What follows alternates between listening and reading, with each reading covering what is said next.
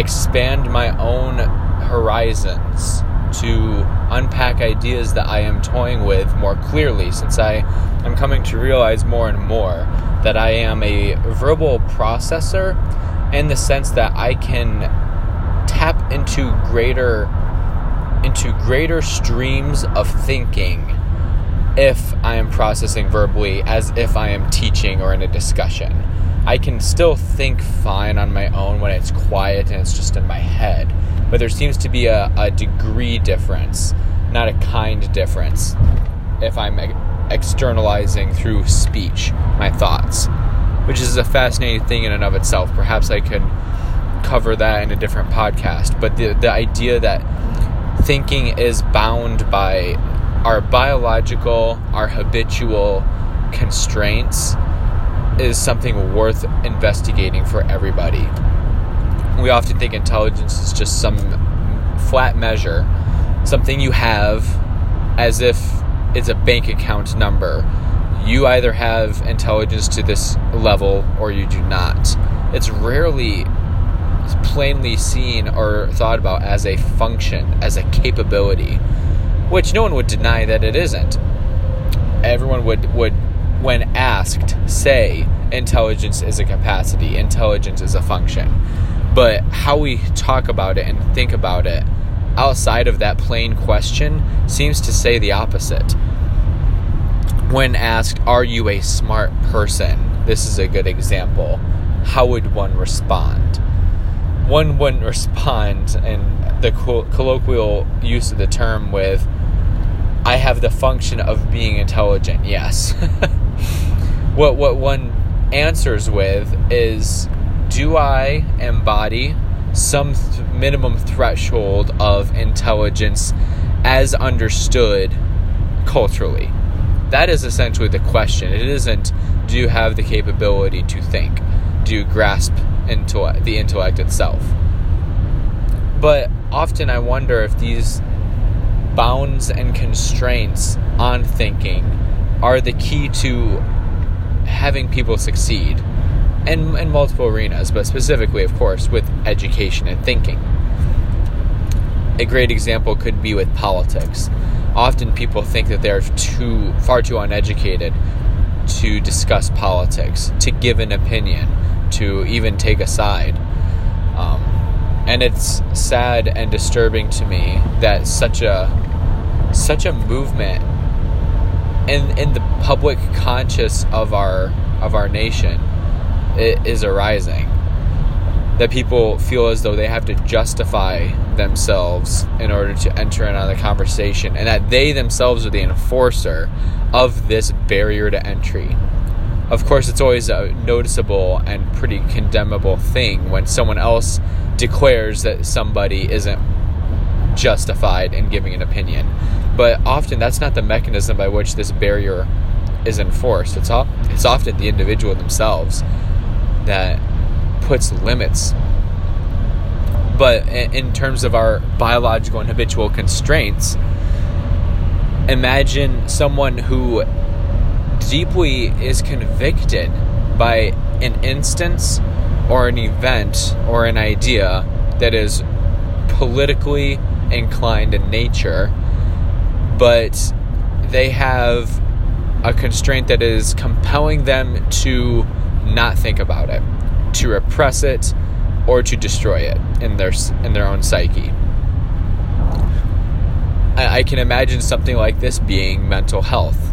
I can imagine something like this being workload balance, work-life balance, stress.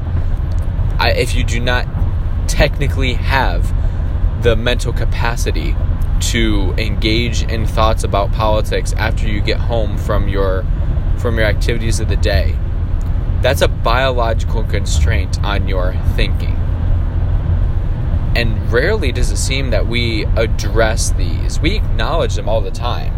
I don't have the time to talk about politics. I don't have the time to investigate things for myself and think about them. That's technically not what they're saying. What they're technically saying is, I don't have the energy. I don't have the raw capability of doing so because of my stress or my work or my education whatever it is that's taking my day. The time is there. Rarely is the time not there where you actually do not have a minute to spare of your day. But no one is incorrect when they say they don't have time to enter politics. What they're truly saying is, my biological constraints are removing me the possibility of doing such a thing. And similarly with habitual constraints, how we think is reinforced every time we think that way. This is true of brain structure. This is true of neurons and how we are technically created from a biological perspective to think. The more you do something, the more a synapse in your brain fires, the stronger that connection becomes, and it becomes easier to do that thing later. Thinking is no different. While thinking is not wrapped up completely within the biological, I firmly believe, the biological has enormous bearing on the intangible mind. And similarly to energy, I simply just do not have the effort and energy available to think, if I am so tired that I am nodding off in class, there's not because of a lack of will that I'm failing to think. There is a strict biological and habitual impact. Similarly, if one thinks in certain patterns continuously, if whenever one engages with politics, they do so because someone on social media that they follow posted something about politics, and that is the only true interaction one has with politics, their actual habitual structure is, in a sense, a hindrance or obstacle to them thinking. And as I have come to realize through this entire introduction, it seems, most of these issues are they're not hidden from the individual experiencing them nor society at large. We acknowledge a lot of these things. The problem is we do not take them seriously or see them as live options to be changed by our behavior. And I lament that. There are times when I'm pointed out by some external reality, a person or an event or an internal reality like reflection, where I am cutting myself off at the knees by my choices and my thinking. And this isn't to say that thinking it as such is an unquestioned good that needs to be worshipped. But similarly to how one can classify mental health as a diagnosed issue, it impacts my functionality in a real sense. It is preventing me from doing the things I have a responsibility and motive to do. Such thinking doesn't need to be worshipped, it needs to be respected.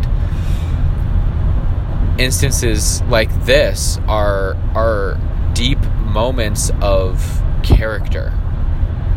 And I think that as the ancient Greek philosophers, such as Aristotle and Plato and Socrates, emphasized, much of morality has to do with your character, the way you think, and what you do about the given realities that are in front of you.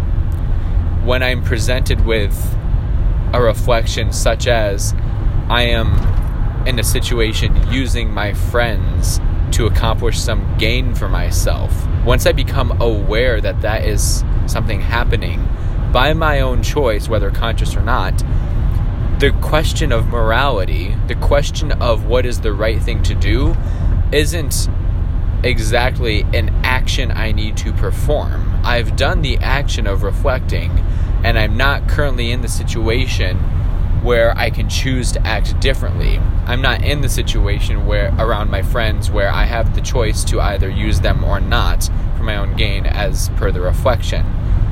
That's not the real question of morality in this instance. So what could it possibly be? There cannot be a discovery or observation of moral tension without an actual choice to be made.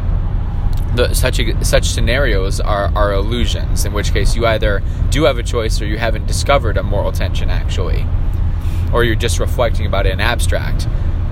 what reflections such as this are real moments of character where you can redefine really, and set yourself on a course to make the proper corrections to do the right thing down the road. And I think that a lot of our culture, the way that I am experiencing living in the United States as a 22-year-old right now, we aren't taught to take those moments seriously. They're embodied in many ways in many media, but it's never explicitly taught. It's not exactly evident to me where I would go to find an answer of what I do, knowing that I sometimes use my friends for my own advantage. The clear answer here, of course, is don't do that, but that isn't exactly the answer. That isn't what one means when they say, what should I do? The question one's really asking is, what internal experience do I need to have and facilitate in myself to correct this behavior, to correct this flaw? And that is a question of character. It is a question of motivations, inward experience, and reflection. A setting one's heart and mind right.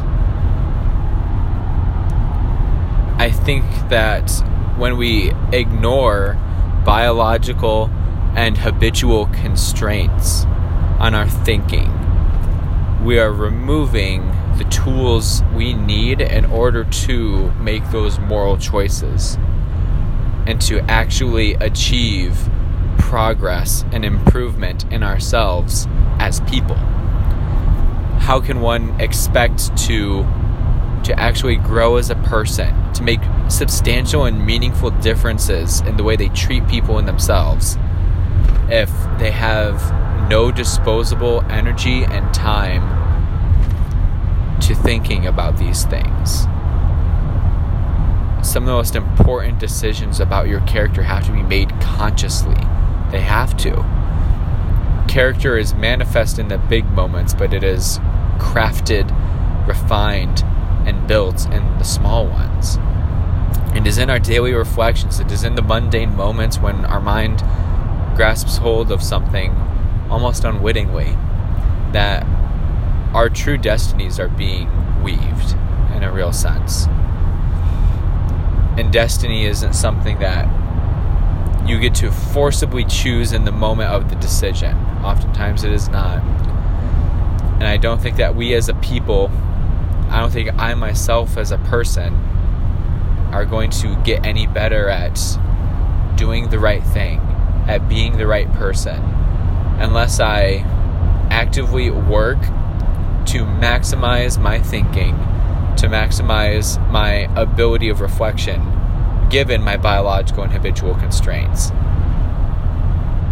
And the following question one would have is, does that mean you never change your constraints? Does that mean you simply need to redistribute your resources as they appear to you? And that clearly is one way of going about it. If someone is working 80 plus hours a week and they don't have time for their family in a really impactful way, and their family is suffering for it, one correct answer could be that they need to not be working 80 hours plus a week, or else they just can't accomplish their goal of truly living in harmony with their family. The same could be said of such a situation as someone doesn't have the reserves, the energy, the resources to think critically as they need to about important things and reflect. It could seriously be the case that they need to redistribute how they use their time and energy.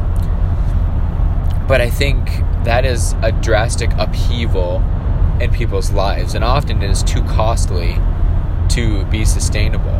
One can't simply just upheave their entire understanding and summary of how they live on a frequent basis, because it's unlikely that if you do it once, that's the only time you'll need to do it. I certainly don't experience it that way. Oftentimes, issues of reflection that I face, they afford such change that if I just put the rest of my life on pause, I'm never going to get around to actually becoming better. Just more problems will pop up. So how can we address our biological and habitual constraints in thinking in a sustainable yet ecological way so that we get more out of it without having to put more cost in? That is the question. And I think it's possible. Here's a great example. College students and sleep schedules don't mix often. I have done my very best to afford a good sleep schedule myself, but it doesn't always come. And that's just the way it is. That's the life I've chosen to live. But you can clearly tell a difference in one's energy, one's functionality, and one's well-being if they go from having a consistent sleep schedule of 5 hours a night to 7. The difference is tangible and substantial. And given the problem as we've posed it, they didn't upheave their entire lifestyle to accomplish that change. Surely changes needed to be made, but it wasn't a complete redistribution of their time in such a way as they questioned whether they should be going to college at all. What happened was an ecological and sustainable change where they put more time into sleep and less into something else. Those 2 hours had to be taken for something else, sure, but there wasn't an entire redistribution that needed to occur. I think similar things can be done in order to improve our reflection and our thinking as a people. A clear example in my life is I have many distractions available to me. I have television, I have video games, I have friends, I have books that aren't homework, I have sitting around and thinking and doing nothing, I have going for walks, I have any number of things that can distract me from what I ought to be doing. The issue then is the self-control and discipline needed to choose the right thing to do. And herein lies the real issue of time and energy. We all have the opportunity to be productive with our days, with our time. And in order to have those ecological changes that push us further into more critical thinking, more reflection, more actual improvement and growth as people, we need to cultivate discipline in order to bastion ourselves against the temptation of distractions. For myself, this means when I have completed some homework, when I have completed a task, and I've been productive, it is to have the discipline to not be satiated with my productivity and then move on to leisure. As my mother would often say when I was young, and first work and then play. You cannot sacrifice productivity and claim that one is being productive in doing so. Surely rest fits in there somewhere, and it ought to. And leisure is integral to a good life. I firmly believe that. But when one betrays their own goals from a lack of discipline, there is no excuse for that. And in a real way, one sets their own expectations and meaning of goals. There isn't an objectively right answer here. I'm not here to say that it ought to be 40 hours a week versus 60 hours a week, that you need to be productive in order for you to achieve this. The point is, when you willingly betray what you have set forward for yourself to do, there is no justification for that. The betrayal is the issue. It's not the lack of productivity. And that's exactly what discipline is. Discipline is the capability to set out and execute what one promises to themselves that they will execute. At least the way I've experienced it. I would say that I'm undisciplined to the degree that I don't do what I know and want to do.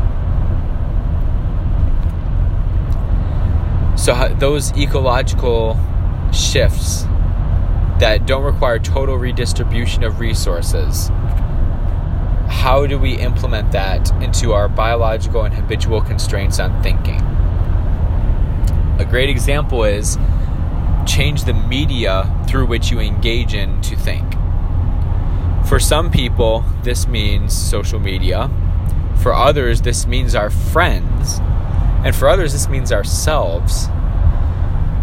Social media is the clearest example that has obviously been isolated within cultural thinking for at least a few years now.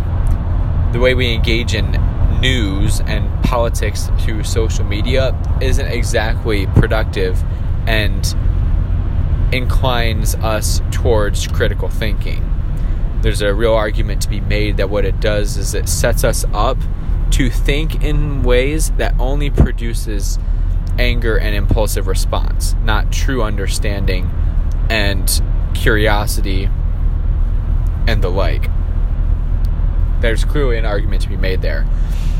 But I also have seen it occur with the way people engage in politics with their friends, and more accurately with their enemies.